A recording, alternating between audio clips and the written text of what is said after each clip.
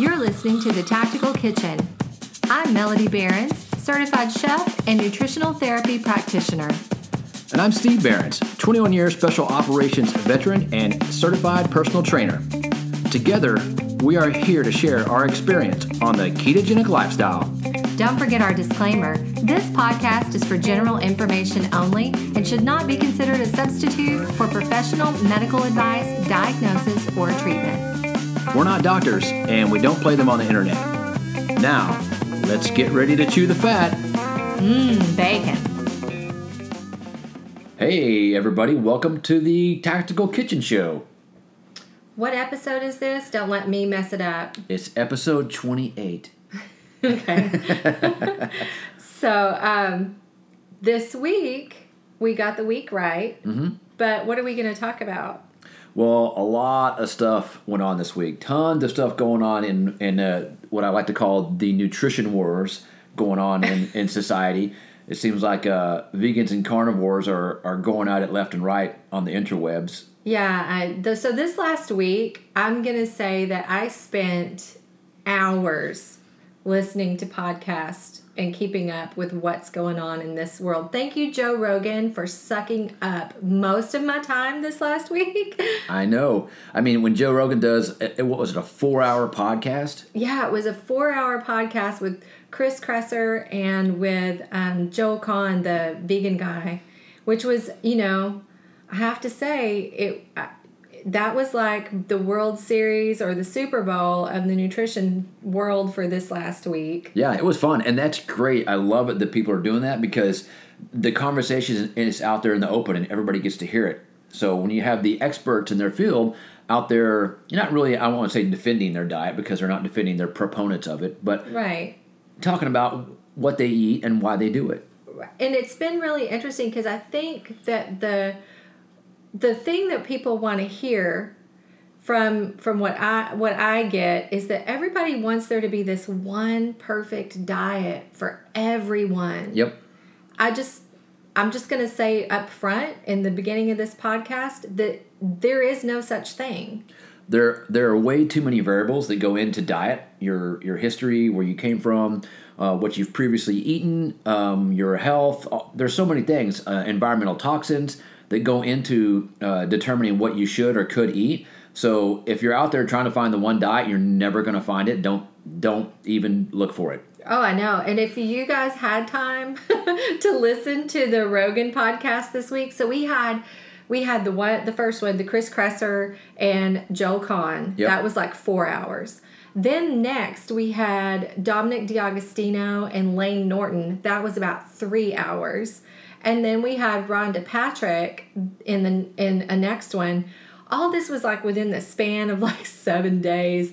And the Rhonda Patrick, of course, she's always full of, you just have to, you can't listen at time and a half on that one like I do most of the time because she's spouting out so much stuff. And she spent about a good 30 minutes talking carnivore, which is really interesting. She basically projectile vomits information. It's crazy. Joe Rogan called her, I think he's called her a robot before. People say that about her. And there was a couple of times she got pretty passionate on this one, and he was like, oh, you're not being a robot. She's very, very knowledgeable, and she's got some great information. So we love hearing all that stuff because we're very curious. And when we hear things either that we don't understand or don't agree with, we'll go do research. So we did a lot of extensive research this week on like the history of vegetables and the history of man in general. Like what did we do in prehistoric times? Because, that was the one thing, after listening to this ridiculous amount of podcasts this week, the one thing that I got from both competing sides, if you want to say competing sides, was that everyone kind of kept saying, you need to eat vegetables. Yeah. I love Dom D'Agostino and all his research, but I'm pretty sure it freaked some of the carnivore side or the low plant matter consumers when he said he won't eat meat without eating a cruciferous vegetable. And that made me have pause because I really respect what he says and thinks. Yep. And so I started doing some digging, and cruciferous vegetable, if you don't know, guys, it's probably like it's going to be not probably. It's like broccoli, asparagus can be thrown in there, Brussels sprouts, it's your cauliflower that everybody's making, cinnamon rolls out of now. So, because we're all magicians with cauliflower, apparently, when you stop eating bread. I just made a hat and a suit out of it. Look at my cauliflower suit. It's crazy. If I get lost, I can eat it. Exactly. So especially if you're going to have your steak, you better whip that thing out. So that made us do some research, hearing him say that, and why would you say you have to eat, or he does eat, cruciferous vegetables along with his meat? What is the mechanism behind that he's trying to prevent? Right. So, he was talking about some of the compounds, carcinogens in meat consumption. And what he was saying was he eats the cruciferous vegetables to mitigate that. And some people, are really worried about, I think, that aspect of if you get a char on meat. The cancer talk around that is like, if there's char on meat, don't eat it. That's a carcinogen. And so in that whole, I guess, framework of talking about carcinogens and then having to eat vegetables, it kind of spun me up thinking, well, when we started using fire, I wonder if our ancestors were like, hey, Caveman Joe, don't you get a char on that meat while you're cooking it on that spit over the fire, man. That's going to give me cancer. They had one guy assigned to the tribe that it was his job to cook. Don't char the meat, Bill. I know. Don't get it too dark. Get it just a little crispy. I mean, really, I have to start peeling it back and say, let's get down to the common sense aspect of what we're talking about. Primal man, fire, cooking. Mm-hmm. I mean, come on. There's going to be some char on it. There's going to be some char on it. So as humans, we've built up processes to get rid of all those supposed carcinogens that are in charred meat. We do have a mechanism in our liver to clear those things. And so the next thing is that, the cruciferous vegetable. Well, then that started me thinking, okay, how long has broccoli been around? Let's look at broccoli. Mm-hmm. Where did broccoli come from? And, I knew this from culinary school. You go back and we have plants that were wild plants that we cultivated. Everybody knows, well, not everybody, but, people know that like Thomas Jefferson was a big proponent of traveling and getting seeds and then cross-pollinating and creating different strains of different vegetables. We need a botanist. So to kind of explain some of this stuff. But just looking at it, you can go find this on Wikipedia. You don't have to be a botanist. Wild broccoli. There was one species of plant, and that's where cauliflower, Brussels sprouts, kohlrabi, and broccoli, all these things come from. And if you were to look at it and say, okay, that's what you have to eat with meat, we didn't start cultivating that until, we were well developed into Homo sapiens. So right. The pitfall here is that people look at our modern grocery stores and think that these plants that are being displayed out there have been available throughout human history. And there is nothing farther from the truth. Like Melody just made the example about broccoli. That's only been popular in the U.S. since, the 1920s? Okay, yeah. So you can easily just go look up broccoli on Wikipedia. It'll tell you the history of the cultivation. It was cultivated by careful breeding. That's what it says right there. They carefully bred it so that it would have a bigger stalk, more florets, because it looks like a wiry, skinny bush in the wild. It looks like something that's growing up against our fence out there that we need to pull out. It's not broccoli like you see in the store. And so when it was brought to the U.S. in the 1800s, it didn't even become popular as an edible food until the 1920s. Yeah, so something that's a major staple of most people's diets, especially if they're trying to be healthy, is broccoli. And that's new to our system. That's new to our culture. It's not something that we had, 1.5 million years ago. Yeah, we're talking Americans didn't eat this until the 20s. Yeah, so that's super, that's a nanosecond in the history of humans. So with that, I'm looking at what Dom says, and I'm like, this does not make sense to me. Right? Why would you say that? Now, I think he has good intentions. I mean, the guy really, he's in great health. He's looking out for his health, so he has good intentions. But a lot of that is just dogma. It's been pushed so much that vegetables are healthy for you. If you exclude them, you're seen as unhealthy. Right. That's so true. And I mean, I can't even get started on the fact that that almost all of these people in the recent podcast still harp on calories. I just can't even go there.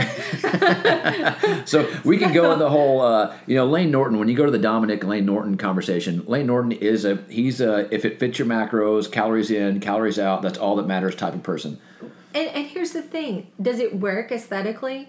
Absolutely 100%. If I wanted to get on stage, he's somebody I would go to. Right. And say, okay, let me see what you're doing. I'll try to fix this, work this to where it fits my real food, keto-based diet. Right. So if you're trying to do a pro bodybuilder, then using calories to track and to get shredded is not a bad thing. But our thing is calories. That's a thermodynamic measurement that applies to steam engines and stuff. It doesn't apply to human body. Okay. Steam engines. It's a steam engine. So when you take calories, which is a kilojoule, which is a unit of measurement of heat, and try to apply it to the human physiology, it totally breaks down in theory. It does not work. And that's why we rage against, we say calories are not important. And I know we say a lot calories don't matter. They matter in a sense, but it's nutrients that matter. It's nutrients that matter. When you're hungry, when you dial in your diet, which is what I think we would both say we found this, that after we took out all the crap out of our diet, we regulated our blood sugar and got that under control, because that's the driver of hunger many times. It's just blood sugar dysregulation. But once you get that under control, you start feeling hunger differently. It's that your body needs a nutrient. It's not that it's not like mindless eating. You don't go snack for no reason. Your body is saying, I need something.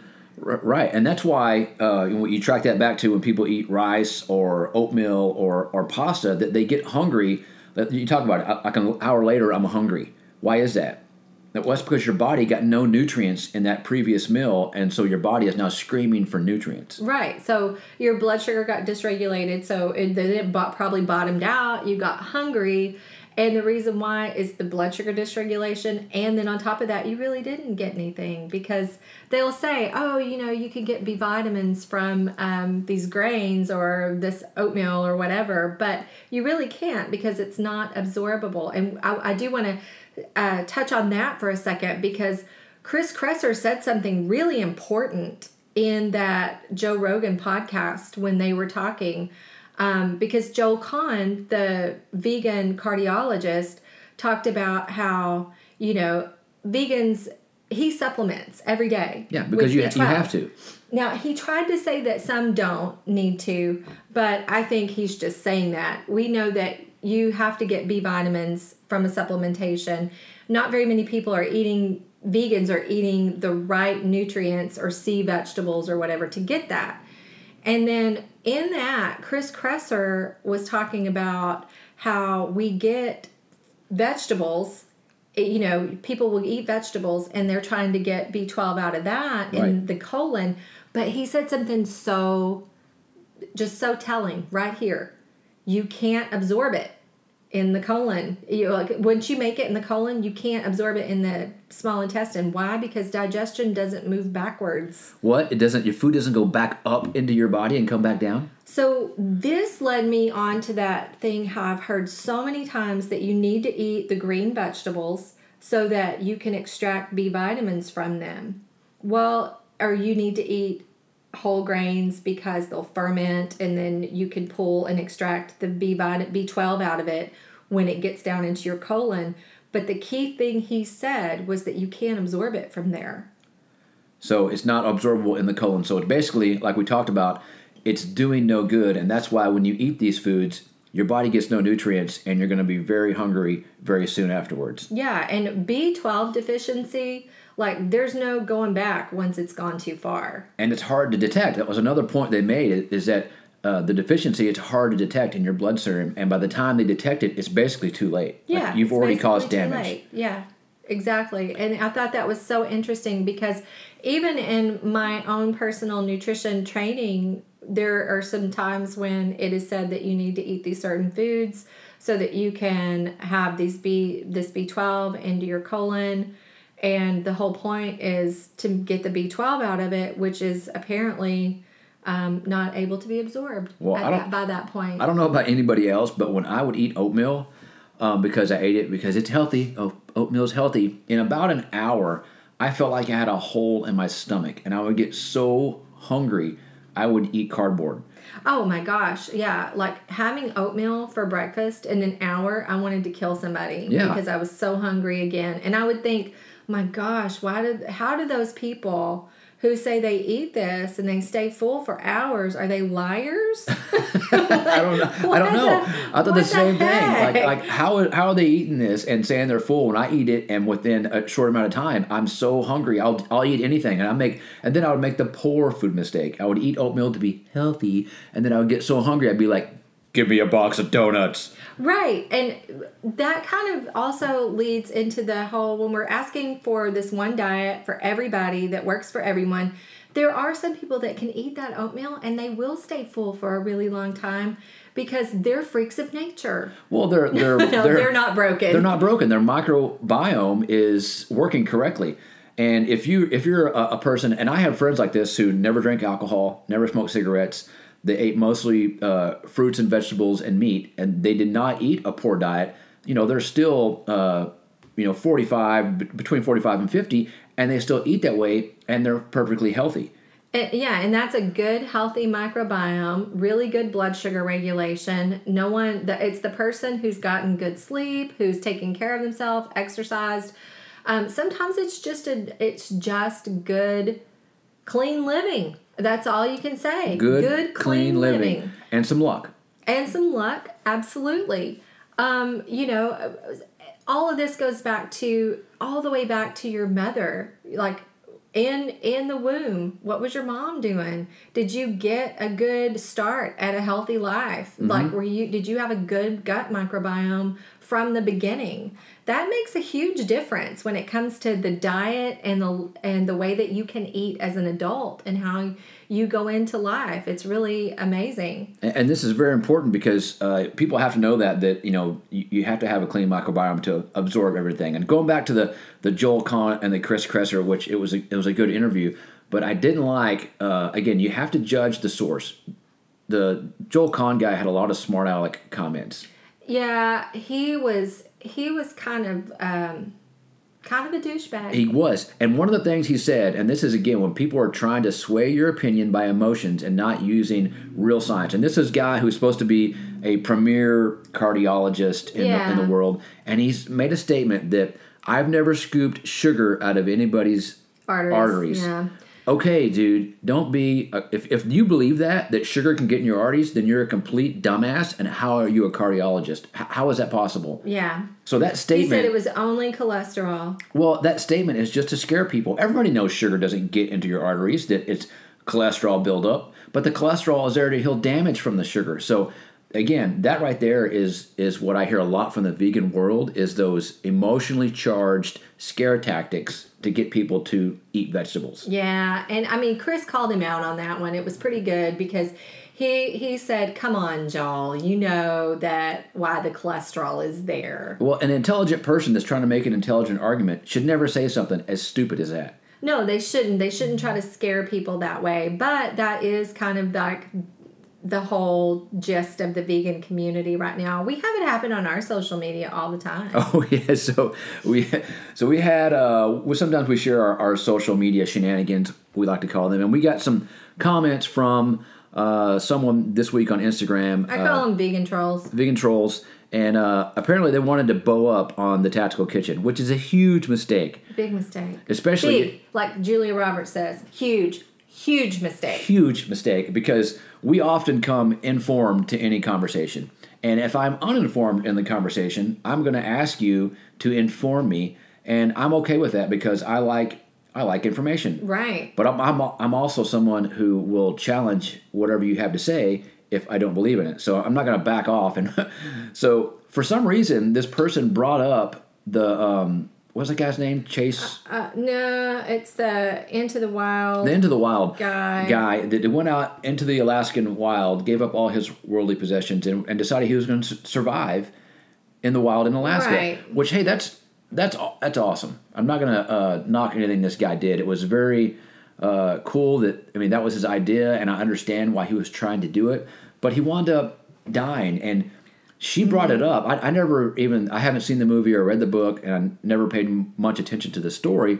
But what she said was if he had seeds, that he could have survived longer in the wild. Well, I'll read exactly what she said. If he had a bag of seeds with him, he would have been all right. He could have managed to grow enough food to survive while he hunted. Why do you think throughout history that seeds, all in capitals, have been the most prized, precious, traded, belonging to humans? Seeds are life. Get with the program, man. So again, not knowing anything about this story, what did we do? We did our research. Because I never watched the movie or read the book. I didn't, and that was no personal bias, just never got around to it. No. And it turns out what killed him was seeds. Yeah. So the author of his story, that after they found him, and they found his journals, obviously, and went through them, the guy who wrote the book was puzzled forever by his death. Like, you can go find all this stuff online. So the author of the book started investigating what he was eating in the journal and found that the seeds, these wild potato seeds he was eating, he was like, even the guy put in the journal that it's the potato seeds, basically. Feeling weak. Right. The potato seeds, it's because of the potato seeds. And then, so what you find out later is the author, he went through all this time, through all these years, sending these seeds and having universities study them, try to find the toxin. They finally did. Long story short, there is not the toxin they originally thought, but it was an amino acid in the seed of a wild potato plant that actually mimics arginine in the body. But what it does is it confuses the metabolism, it shuts down the cells, and then what it does is it causes paralysis, which is irreversible. Right. So the original cause of death was stated as starvation. Right. Which made no sense, because one of the things they found, and it was funny that this person told me if he had seeds, they found bags of seeds. Yeah, they found like gallon-sized bags of these potato seeds. And that's how they finally traced it down to. They had those seeds tested, and guess what? Those seeds are toxic, and he was eating them. Yeah, and so within 2 weeks of apparently in his journal of starting to really eat these seeds and what was he doing? He would have been hunting squirrels and small animals and eating those, and he has pictures and journaling of what he had been eating. But to supplement, and notice I said to supplement the meat that he was eating, he went and gathered seeds and these mushrooms. And when he gathered all these seeds to start supplementing his diet, when he started eating them, he started getting sick.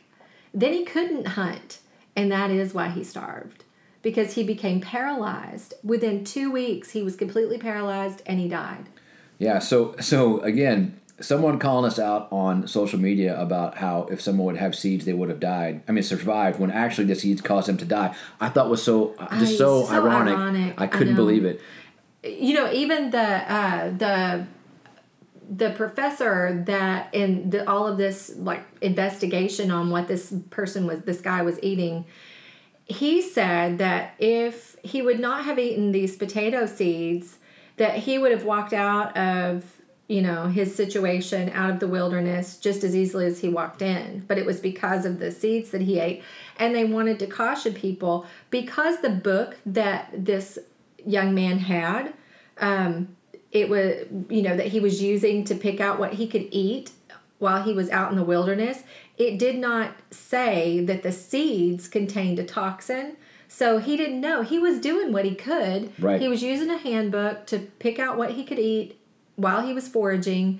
And still, he picked out something that killed him because the book was not comprehensive. And this goes into plants are not always good for you. And this whole thing that a plant-based diet is good for you is very dangerous, because a lot of plants are trying to kill you. And so when Rhonda Patrick, who I call her, she's a micronutrient warrior. Yeah, she loves the micronutrients. Praises the micronutrients. I would rather focus on macronutrients because they're bigger.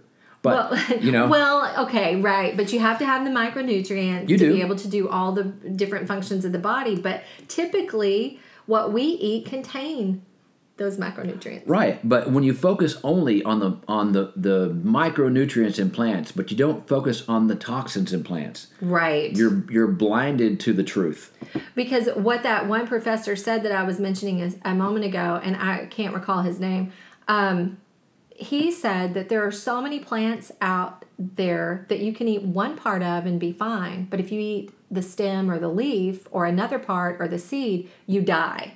Right. And this is really important when people are saying that our ancestors lived primarily on these plants. You have to know all of those little pieces of information. Right. And so, again, this goes back to doing some more research. And I had read a book called Sapiens by Yuval Harari.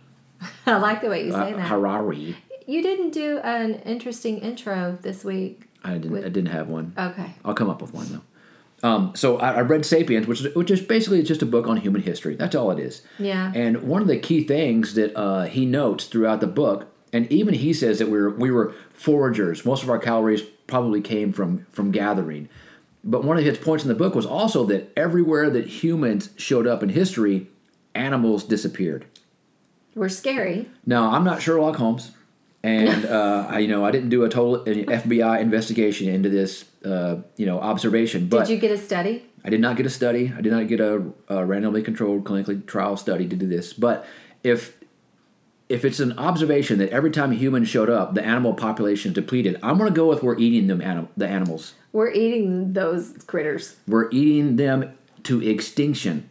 Well, we were hungry. We're hungry. Yeah, so that is an interesting point, though, is that where we show up, animals disappear. And a lot of times, we were talking about this yesterday, these were large animals. Well, let's say the mammoth. We don't have mammoths anymore, right? Mm-hmm. So pretty confident we don't have any of those. The elephant is kind of like a mammoth. Mm-hmm, yeah. But less hairy, kind of like a bald mammoth. A groomed mammoth. A manscaped mammoth. So when you look at them and how long that it takes for a gestational period, it's like, 2 years? Close to 2 years, mm-hmm, something like that. And mammoths were the same way. So the bigger, larger animals had a longer period of gestation for, creating another animal, having a baby. And so they're not populating quite as fast as the smaller animals. So it would be easy to just eat them and they would go into extinction pretty quickly. Right. And that was the point that he even made in that book, was that if you kill the large animals at a high rate, they can't recover. They're going to go to extinction. And it happened with not only the mammoths, but huge marsupials in Australia 45,000 years ago. Humans showed up, in Australia, and then all of a sudden all these huge marsupials just disappeared. Right. And we can look at that and we can say, oh my gosh, well, maybe we shouldn't eat animals because we're slaying them all and they're going into extinction. But this is where we became smart. Well, all these experts on the Joe Rogan show the past week, they all dissed the carnivore diet. They all said that it wasn't sustainable, or it wasn't nutrient dense enough, or it mimicked calorie restriction and starvation. So they didn't believe in it. So I guess 1.5 million years of human existence and our known zest for eating animals was not enough proof. Well, when we look at that, you start seeing that throughout history, people started herding. We became smart. We're like, okay, we're not going to have enough food, so we're going to domesticate some of these animals. Right. And we're going to let them procreate, and we're going to have continuous food supply. People did not travel and move around as nomads, bringing their crops with them, because that's impossible. But they did move around with goats and cattle, ox, sheep, whatever animals they could move around with. They weren't mammoths because we ate them all. But, well, there's so many revolutions that go on. The industrial revolution, and the cognitive revolution is one of the ones that they point out that happened 70,000 years ago, which coincides with a huge animal die-off, which we started eating a lot of animals. We started hunting. Right. And, that it's attributed to our ability to think, reason, have bigger brains, live. Right. And then we started wanting to live together in society. Now, nobody can say that that's absolutely what we did. We weren't there. There's no time machine to go back. Absolutely. This is all anecdotal information that you kind of put together. But, tribes didn't do cave paintings of these awesome vegetables. What was that thing? Okay, so we watched a TED Talk also this week, and it was a case against the paleo diet. Yes. But ironically, everything she said made a case for the fact that we did eat meat. Right. Every picture of a Neanderthal, which I always pronounced Neanderthal, but found out over the last long period. If you're educated and snooty, you say Neanderthal. You do, because the H is silent. Just for you guys who didn't know that. When you're having these bar conversations. When you're talking to people about Neanderthals, because they were tall.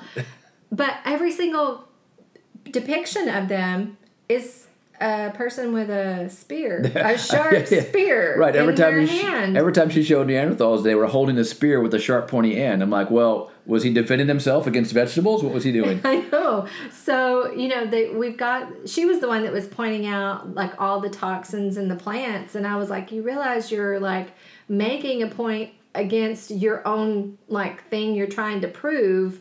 It was really comical. So it wasn't great. I was like, you just actually argued yourself against a wall that we were eating meat. Right. She tried to use bone mineral testing. When you test bone minerals, it can tell you basically what your diet was comprised of. And when anthropologists test bone minerals, we show up on the carnivore side. Yeah, and what was funny was she was showing that. She was showing these charts where we kept ending up in the chart with the carnivores. But it was like, we don't really understand why. It was like, what? Well, she was trying to dispel it, because in one of the things that it was a mammoth also showed up in the carnivore from bone mineral testing. So she said it wasn't accurate, is what her point was. Right, and our thought on that was that when we've also talked about animals who are mostly herbivore and they eat all of that plant matter, it turns to saturated fat. And, they extract B vitamins and amino acids and all these things out of this plant matter, which we can't do that as efficiently. We're just not built that way. And so that's just interesting. I know a lot of those things are not completely accurate anyway, but it was interesting how humans and Neanderthals ended up on the carnivore spectrum at every single testing that they did. Yeah. But the answer was, we don't really know how to explain that. I just thought that was, interesting. Yeah, she had a couple other examples of why humans wouldn't be carnivores. One of them was we don't make our own vitamin C. Yeah. Which most animals that are strictly, obligate carnivores, they make their own vitamin C. Yeah. But what they don't tell you is, and her point was, so we had to eat fruits and vegetables because we had to get vitamin C. Mm-hmm. There is vitamin C in fresh meat. There is, and that was one of the things on the Rhonda Patrick, Joe Rogan show. She talked about with the carnivore diet and why that she doesn't think that it is safe.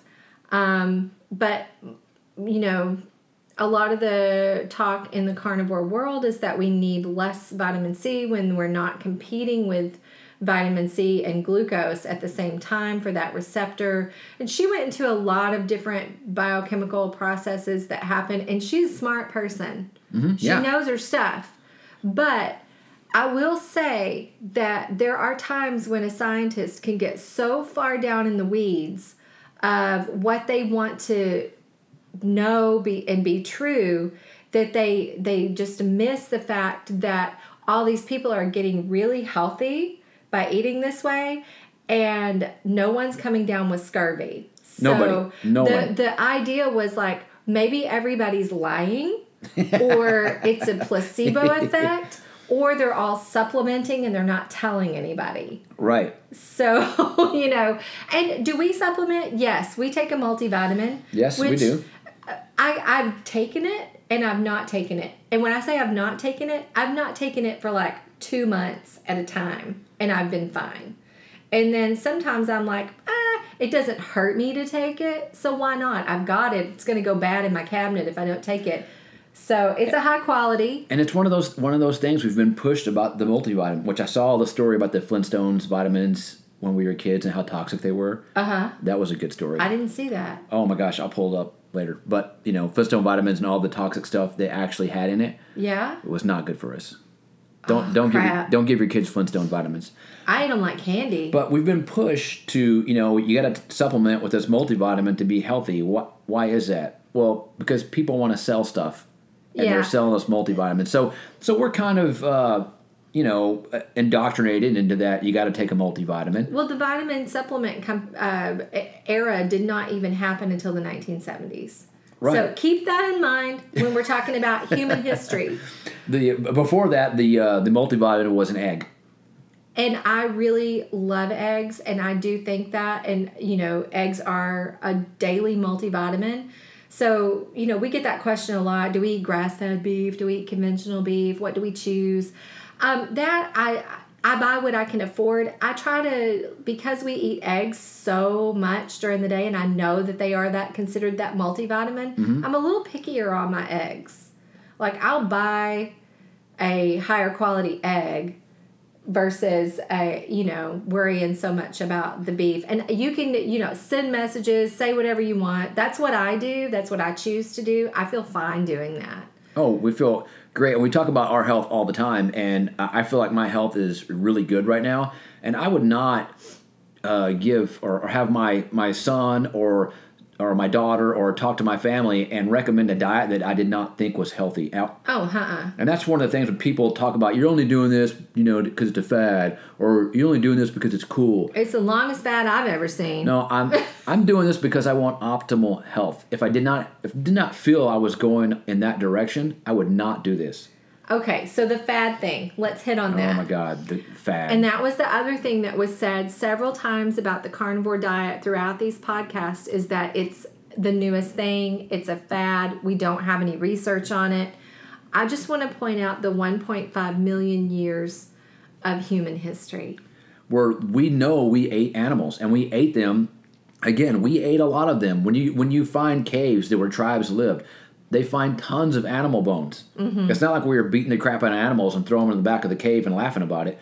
No, I don't think that was happening. We were eating those animals.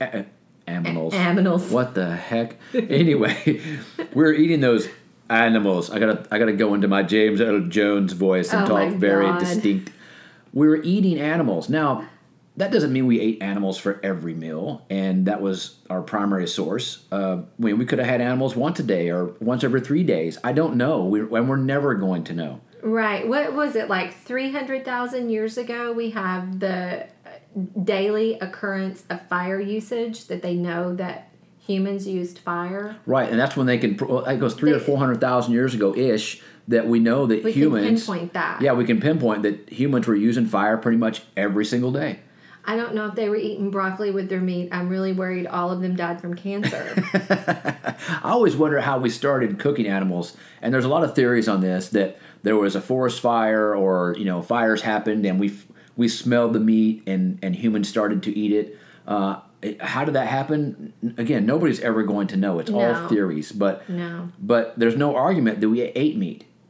Right. There's really not. And, we've also come across the argument this week with vegan population that, and we've heard this before, we don't have the teeth for the killing of animals. Yeah. And because we don't have the carnivore canines, we don't have the long pointy canines, but we also know that there are plenty of vegetarian herbivore animals that do have these long pointy teeth. Right, and that was my point, is saying that we don't have pointy teeth, so we can't chew the meat. But I'm like, well, why do gorillas and other monkeys and people? I don't even remember what that one primate we looked at this week, and it was a golden long-haired monkey. I can't remember what it was called. Man, they had huge... Dang, it was like the predator face. Right, huge teeth, and they don't eat meat.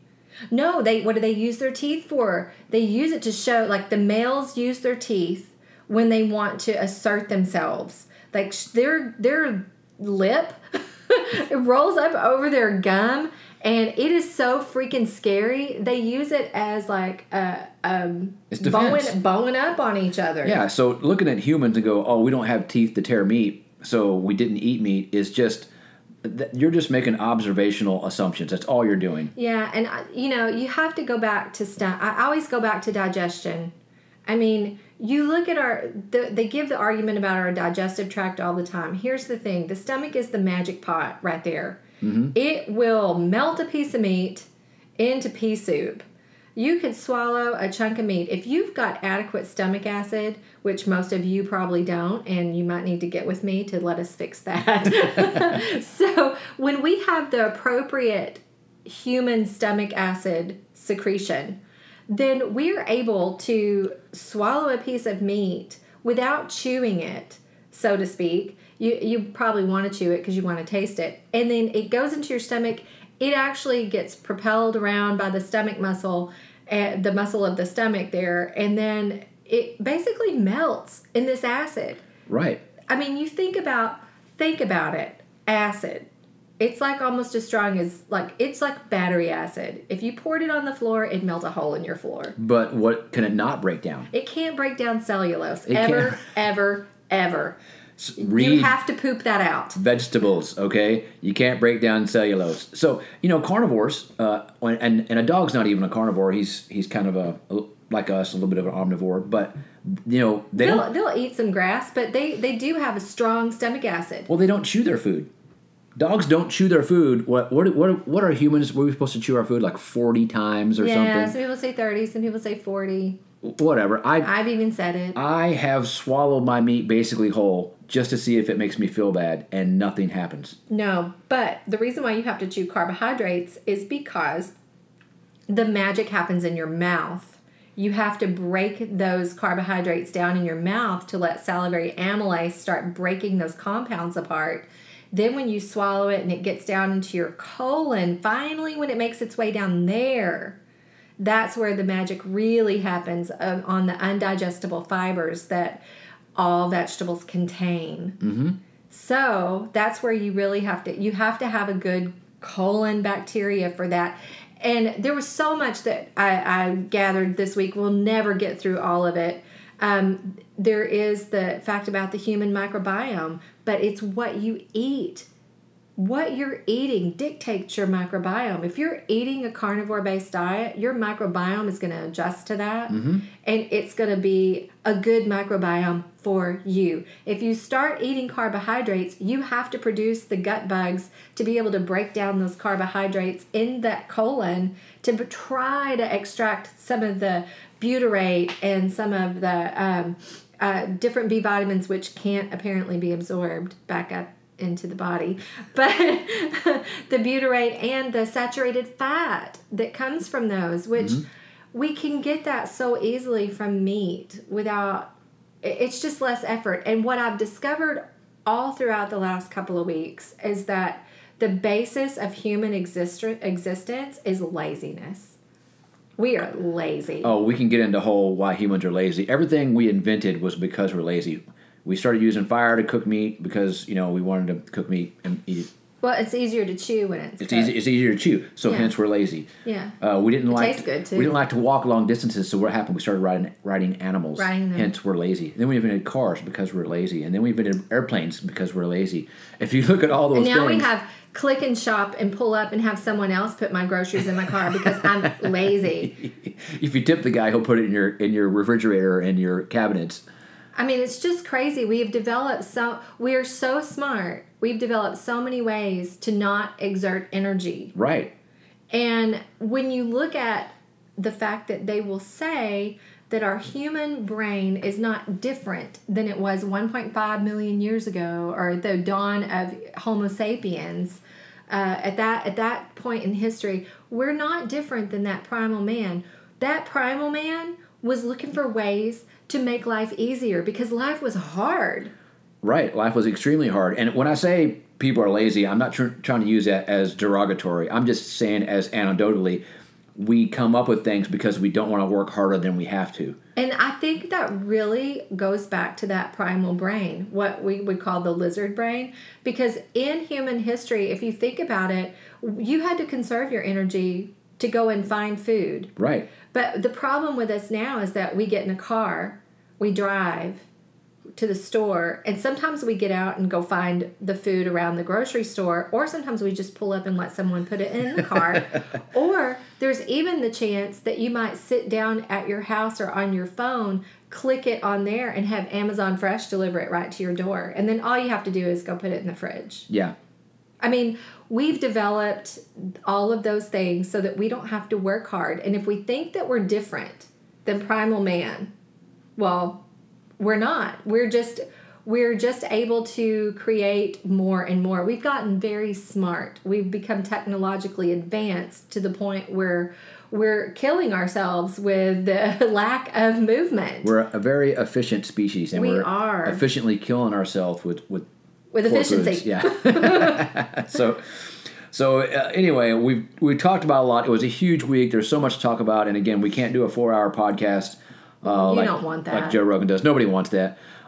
So if you have questions about anything we've talked about, please feel free to send them to us. We love getting questions because we like doing research and finding out more information about all this great stuff that we've talked about. It's been such an interesting week, and I guess the big takeaway from all of these podcasts is that, you know, whether someone says your carnivore diet, your keto diet, or whatever diet you're on, when they say, oh, you're getting healthier and it's just a placebo effect, really, maybe it is, because our brains are very powerful, and when we tell ourselves we're going to feel better, we are going to feel better. There is an aspect to that. That's absolutely true. Yeah. There is no one diet that's perfect for everyone. Here's the hard part. You have to experiment on yourself, and you have to find what works for you, and that's going to take time, and there is no shortcut to doing that. If you found yourself in a place where you're very unhealthy right now, it's not going to be a super short road to gain your health back.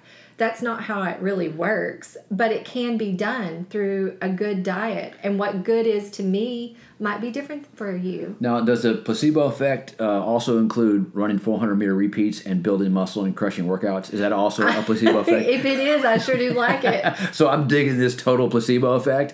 It is building my muscle for me and making me in better shape, so I'll take it. Yeah, I know. So, that we didn't even talk about that. Oh, my gosh. This week has been like, well, we interviewed Kristen Rao last week, and after talking to her, I wanted to go crush every workout. So and we did. It was a great week of working out, you know. I ran 6 miles on Monday. It felt so easy. I was like, what? And part of that was that I told myself it was going to be easy. Yeah. That was part of it. So mindset, all these things, placebo, carnivore. I mean, it's all been working for us. Right. That placebo effect of that fat melting off of my stomach, Yeah, since that one person on YouTube said, you're fat, I'm not listening to you about nutrition advice. We get some really ugly comments sometimes, but most of you guys are super awesome, and we really appreciate you listening. Yes. We've had a lot of fun going over some of these studies. It's more than enough for anybody. Yes, it is to listen to all this. It's a lot of information. So if you had time to listen to any of them and you want to comment on our podcast and leave us some info on what you learned, please be sure and subscribe and like and share and leave us a review on iTunes. We don't ask you to do that very often, but it sure would help out. Apparently that's a thing. Yep, we'd appreciate it. Yeah. All right, so have a good day. Go out there, eat fat, and prosper. Thanks for listening to The Tactical Kitchen. Hit subscribe and leave us a review. Don't forget to send your questions to thetkquestions@gmail.com and visit our website, thetacticalkitchen.com.